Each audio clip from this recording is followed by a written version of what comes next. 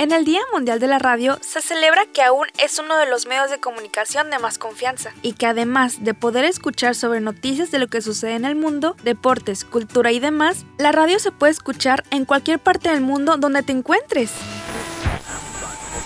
Así como la radio puede darnos mucha información, también fue por este mismo medio que se provocó un gran susto.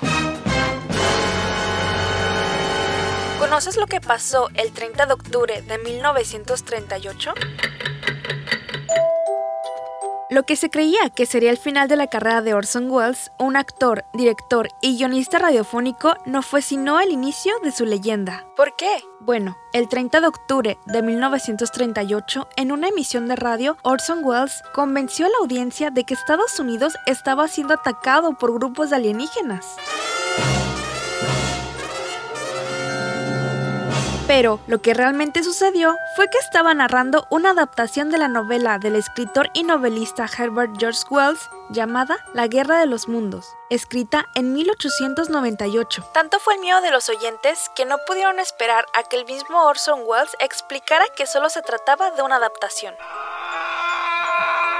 Cuando las carreteras y las estaciones de policía colapsaron, cientos de personas abandonaron sus hogares y los teléfonos de emergencia recibieron llamadas durante varias horas de personas que decían haber visto a los extraterrestres. Este incidente nos demuestra el poder que tienen los medios de comunicación en la población. Y aquí, en Castillos de Arena, te recordamos que siempre debes poner atención a lo que escuchas antes de sacar conclusiones.